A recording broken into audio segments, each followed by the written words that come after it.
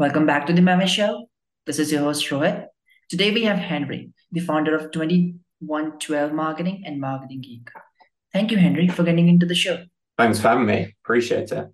Awesome. Would you just like to give a quick intro about yourself, how you started your agency, and what special your agency used to do? Like you said, like your agency is a little different from the other agencies. So what does that mean? Yeah, for sure. So, in terms of my journey to starting an agency, I started as a freelancer. So I was a freelance copywriter. I worked as a freelance journalist.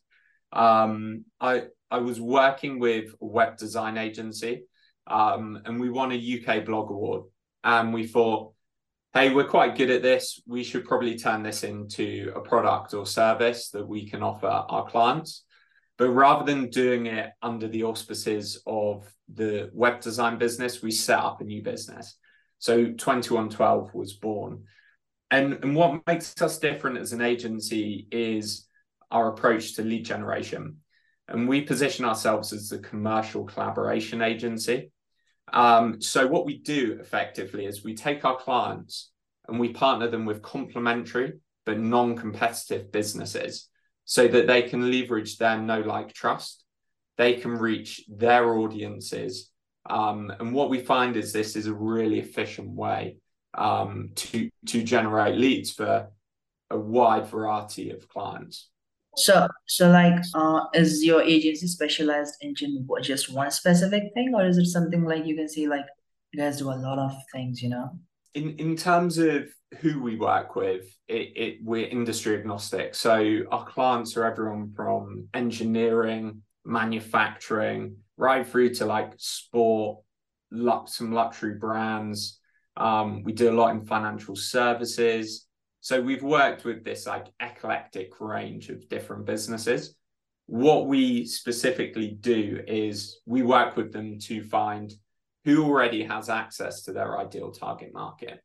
So if we're working with, say, a wealth management firm, we know that great introducers to their business are people like solicitors and accountants, for example. So we come up with a marketing strategy to basically reach those strategic partners rather than the end client, if that makes sense. So in terms of the tactics we use to get there, the things we don't do are things like SEO, things like that. We do much more account-based style marketing. A lot of our marketing is based around that focal point of great copy. So email marketing, a lot of LinkedIn content. We host a lot of events, webinars. We write white papers and guides for our clients to position them as the authority in their field. You used to talk about the collaborative marketing. So if someone don't know like what the collaborative marketing is all about, how you would like to explain it? Yeah, for sure. So I guess it's about finding the businesses who already have access to your ideal target market, right? So we split collaborations into three different sections at 2112. The first is what we call a value exchange. And a value exchange is where it's win-win for all partners involved, but there's no financial incentive to passing referrals or leads. So to give you an example of that, a value exchange collaboration might be where two businesses collaborate on a piece of content. So we did it for one of our clients where they were targeting enterprise level leads, and we partnered them with their clients to run webinar series. Then what we did with these webinar series was we turned them into white papers, and we took the white papers and we distributed them to their ideal target market, right? So it was win-win because the client got great exposure, they built their personal brand, and our client got this original piece of thought leadership content, which was capable of driving enterprise level leads, and it led to some really healthy conversions for them as well. So that first one's value exchange. The second one's sponsored. So sometimes we work with brand new startups and it's really difficult for them to gain traction, right? So a quick way for them to gain traction is to partner them with a brand who already has the trust of their ideal target market. So we did this for a brand new mortgage broker. We partnered them with lastminute.com, which is a super well-known brand in the UK. They have about over 1 million people in their email database. And we partnered them up for a competition. and as you know, competition data can be rubbish, right? A lot of people enter because they hope to win. They don't actually care about the brand that's running the competition. So we made everyone enter for a quiz. Using the quiz, we were able to segment everyone who entered based on their home bar status. And then we were able to send personalized communications to those people. And we gained that brand new mortgage broker over 15,000 subscribers in the first 3 months of them being live. So that was quite a quick win. We gained quite quick traction. We were also able to generate them a healthy pipeline from those 15,000 subscribers. And the last one is what we call incentivized collaborations. So incentivized collaborations are where you offer commission, but it's not a sort of upfront thing. So it might be taking the mortgage broker and partnering them with an estate agent, for example.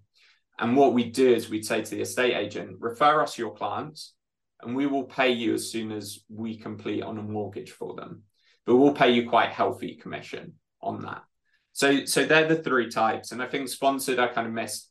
The reason we call it sponsored is because if you take a startup brand and look to partner them with, you know, a household name like lastminute.com, you're going to have to pay them for the privilege, right?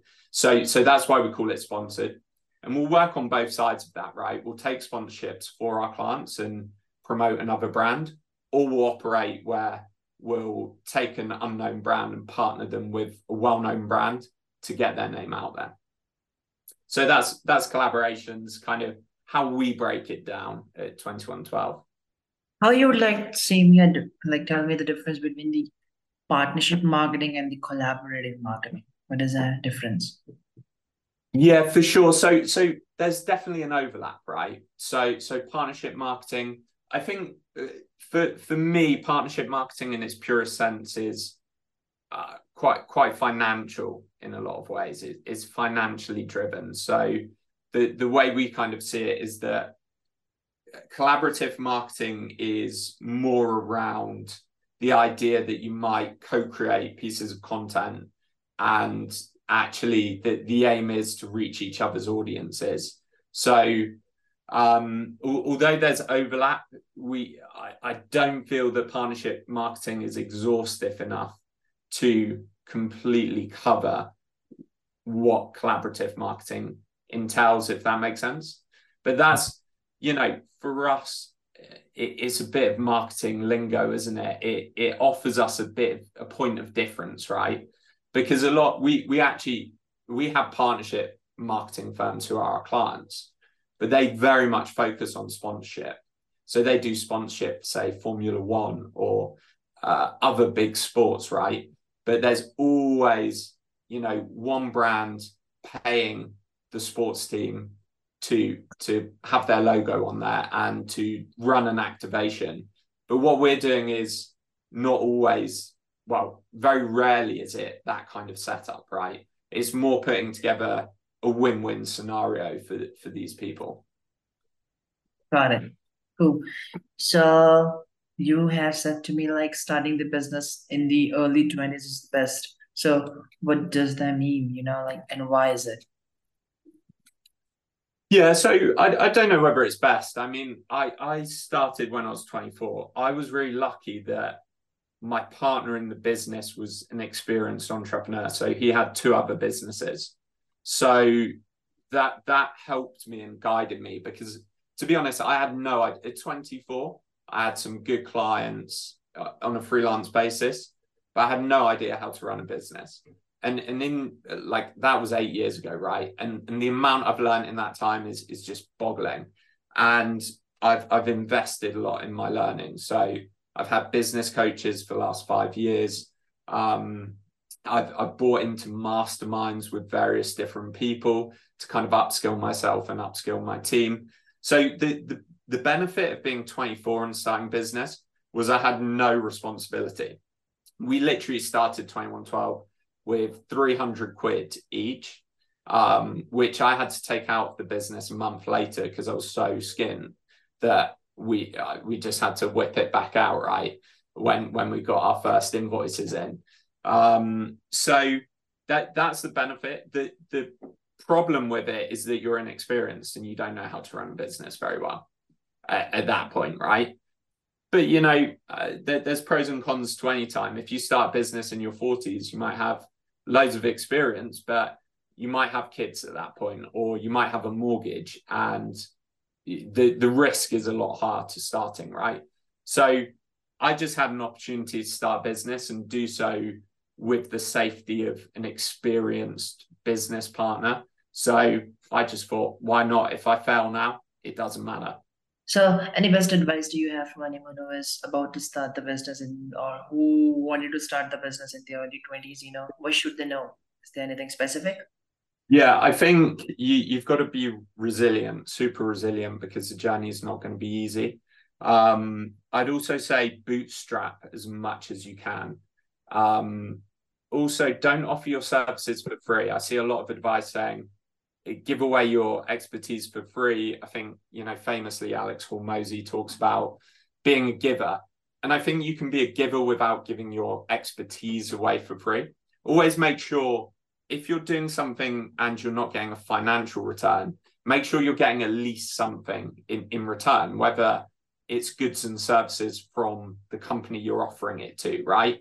Because the problem is, if you start offering it for free and then you try and charge those people, it's going to be very, very difficult to get them to pay for your service. So you've got to, when you start, understand your value. You're still a valuable asset to other businesses. Don't think you're not. So be resilient, understand your value when you're starting out. Awesome. Thanks, Henry. So, yeah, thank you so much for getting into the show and having your insights coming on regarding the collaborative marketing and partnerships. So, yeah, thank you so much for having on. Thanks, Ray. Really appreciate it.